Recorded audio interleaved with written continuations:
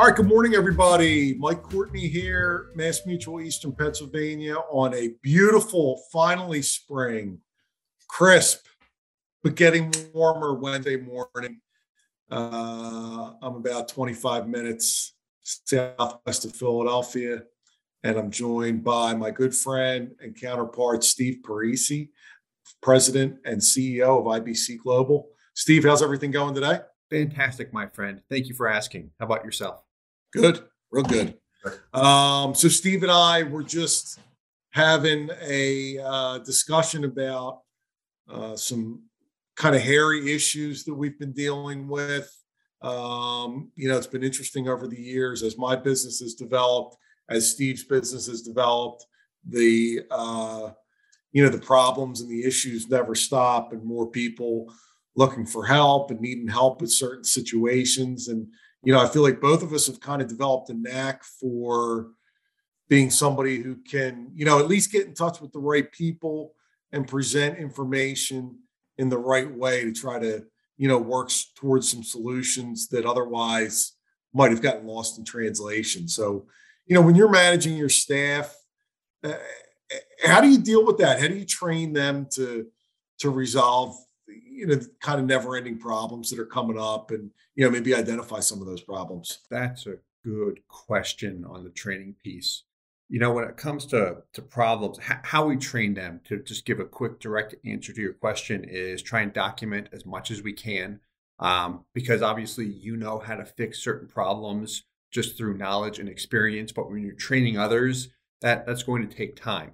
And the worst way to train, or I should say the least effective way to train, is for me just to tell you how to do it and say, okay, got it, good. And then you have to go do it. It's like, I forgot. Yeah, you told me how to drive, but I haven't actually driven before, so I don't know what to do over here. Right. So document that, right? In bullet points, just clear instructions as much as you can. And then also recordings. I like to record as much as I possibly can, which can be the actual solution if I'm sending that to an insurance company, to someone like you, to the client with the actual finished product.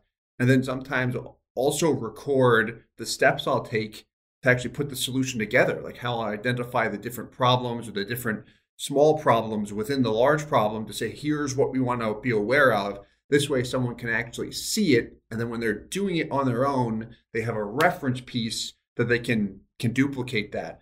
But it's never a one and done thing, because everybody knows this. Every problem is often unique in itself. And if there's different steps that are involved, it's just going to come with experience, right? Working through those different problems, knowing how to fix it.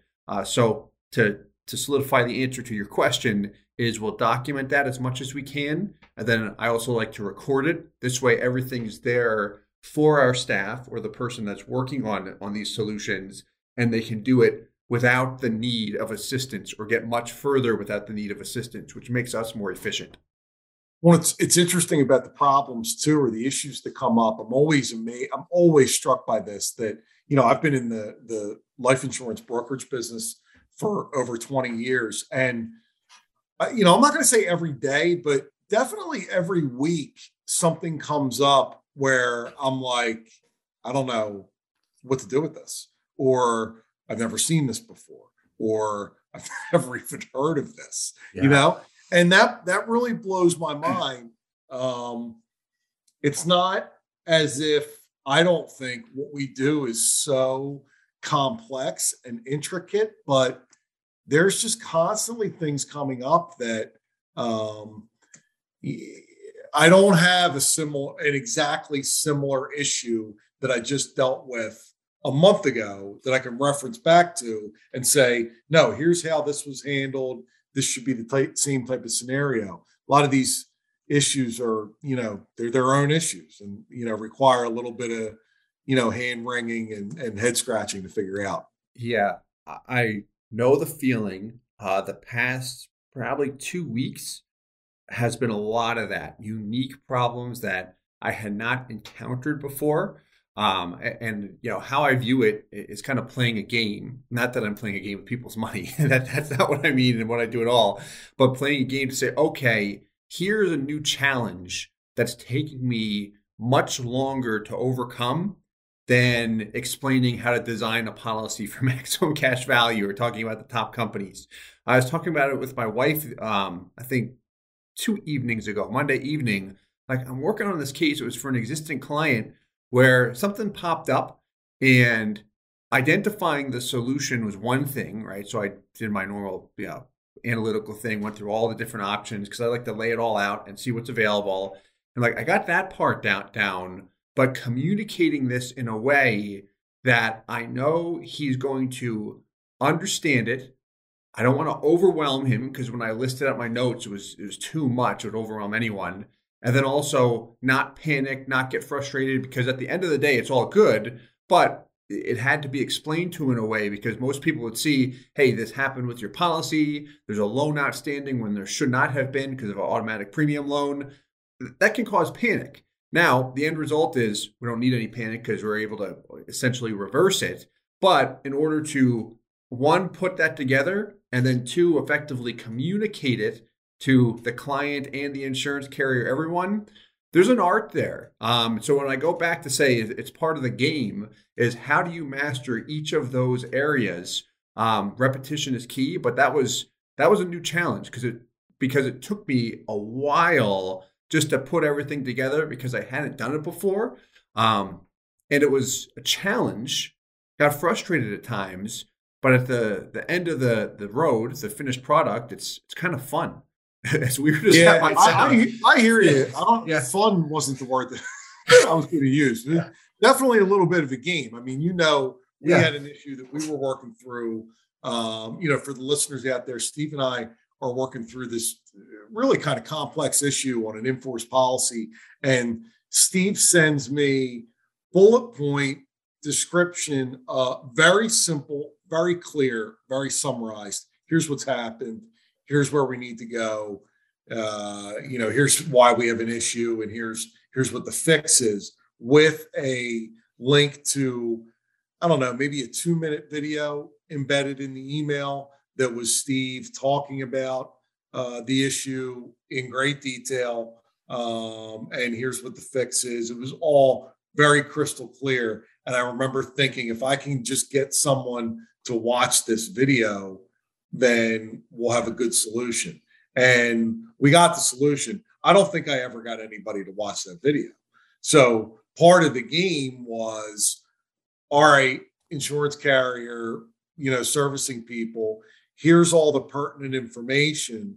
But then based on their responses, it becomes very clear, like, you're not really digesting all this information. Like, you're just kind of taking a summary look and sticking with the original opinion on the case. And so it took some back and forth and, a little bit of massage and manipulation. And some of it was, stamping my feet, and some of it was begging, and some of it was, kind of sweet talk. Yeah. Get them to hear us. Yeah. And see us. And thank you for your help on that and everything. I appreciate it. It's all email, sweet talk, and begging. It's not. Yeah. It's not that challenging. Yeah. And I think this is a problem that most brokers out there face, or someone on their team does. When things can function in a certain way with your client's policy, and then a mistake is made, and the quick answer is you're told you're wrong. And that immediately creates a sense of panic because you told your client one thing, you're viewed as a reputable source, they went with it, and now you've got doubt in your own mind because the insurance company, the ultimate source, right, where you're getting this information from, is telling you, no, it doesn't work like that, and, if you told your client, that's on you more or less is what you feel like. Yeah. So that happens all the time. And one of two things happen in this situation is, one, a broker or agent gets extremely emotional and feels first, no, I can't be wrong here. Or they start to think, how am I going to explain this to a client? We start to panic because I'm going to look like an idiot. They're going to doubt me. All this stuff has crossed my mind. I think it's crossed everyone's minds over the years.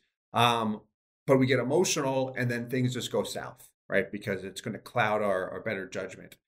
Or B, this takes time to refine the skill, remain calm under pressure. If you know your stuff and you know how the process works, right, remain calm and go back to the company multiple times with what you know is correct and make sure that it's correct, right?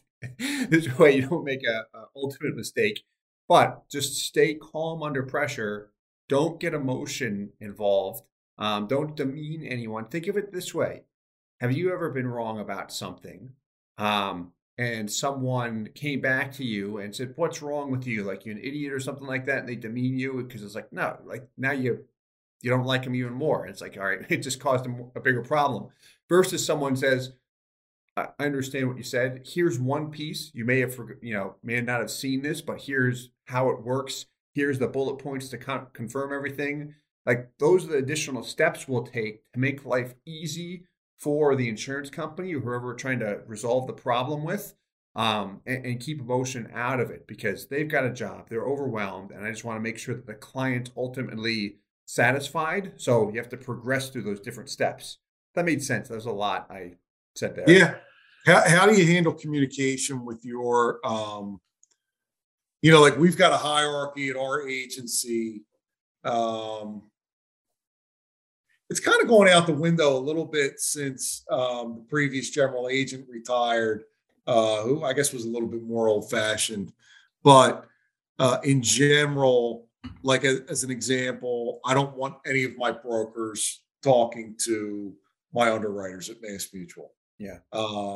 That doesn't mean that there aren't some of my brokers who I very happily get on the phone with and to talk about a case with an underwriter, but I have to, that's my relationship. It's a very important relationship and I have to kind of control what the conversation sounds like, the tone, tone and relationship are important here, how do you guys handle in your agency escalation of problems or who communicates or, are you just kind of stepping in at the end when it's like, we're having trouble resolving this or depends on the problem? Yeah, good question. It will depend on the problem and how complex it is and how experienced our teams with it. Our senior agents, have seen a number of problems. Like if you look at Phil and Stephanie and even some other agents here. Yeah, like they're just pulling you in if they're kind of at the end of their rope and saying, I need some help. Correct. Right. And that can be with existing business. That can be with new cases as well. When we encounter something that's just a little off, like, hey, how do I communicate this properly? I haven't dealt with this before. And I'll say, okay, here's some tips. Like here's how I would communicate it. Think of it again, if you're the recipient, how would you want it delivered there to keep things simple or go complex? Client relations deals with the brunt of the problems initially. Our client relations department, and they're good. I mean, Natasha heads that department. She knows how to communicate very, very well. So when a problem comes in, I've seen her do this. When she's not versed on that particular problem, she knows what words to use, tonality to use to ensure the client that we will look into it. She'll keep them updated throughout the process, and her team does as well. But if she can't handle a problem because she's not experienced with it, she'll reach out to me. And then I'll provide bullet points back with instructions on what to do. If it's complex, I'll put a recording together for her as well. If it's extremely complex or the client needs a phone call, I'll call them, the actual client, just to discuss everything with them. If I need more information, just to let them know it'll be okay. We're going to take care of steps or take the proper steps. Sometimes clients want to know the details as if they're the agent. Work with a lot of engineers and people who like that. I'm kind of like that myself. And, I respect that. If someone wants to know the details, I'll provide it. If not, they say, hey, can you just fix it? Let me know if you need anything from me. We'll do that too. Well, it helps that you're like that yourself, because when you're kind of crafting a solution or working through a problem, the output that comes from you probably looks like what you would want to see. Mike, that's the most important thing, in my opinion, you can do in business. When you look at any business, you ever see Master Chef with Gordon Ramsay, the Yeah. cooking competition? What I've noticed is the people that always win. I just saw my wife and I were binge watching it. I think it was season 3. The girl that was blind won. But what she had said a couple times is whenever she puts anything on a plate, if it's not acceptable, like the way it tastes, if it's something that she wouldn't want presented, she won't even put it on the plate because it's ultimately about satisfying the judges or the consumer. And I've seen that. Gordon's like that. If you're going to look at cooking, I've seen other business professionals, like if it's not up to par, they're not even going to present it. Like that's the thing, like that. And that's some of my peers or people that I've seen and heard in business will, could critique me. I'd probably critique myself when I'll spend an excessive amount of time sometimes on a solution for a client, more than I should as we're running a business. But then I'll look at it and say, this solution here, how I'm presenting to him is not up to par. I know if I send him this material, whether it's bullet point fashion emails or recordings, whatever it might be, they're going to be confused about these points because I would be confused here. Like I'm not going to do it. So I've got to do it again. So I'm practicing something I haven't done before, but it's got to be up to par. I want that quality there for the client with the solution to make sure everything's perfect. And then they've got peace of mind because they took a leap of faith in us by buying a policy through us. And then we were compensated via commission from the insurance company for that. So we've got our name on it, right? We want to prove it out and make sure that everything's done properly for them.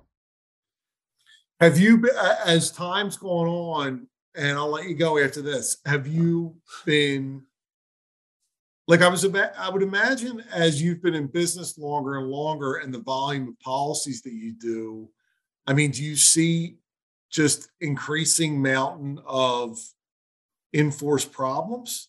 Good question. Not really. Just because we've got it down to a system at this point in time.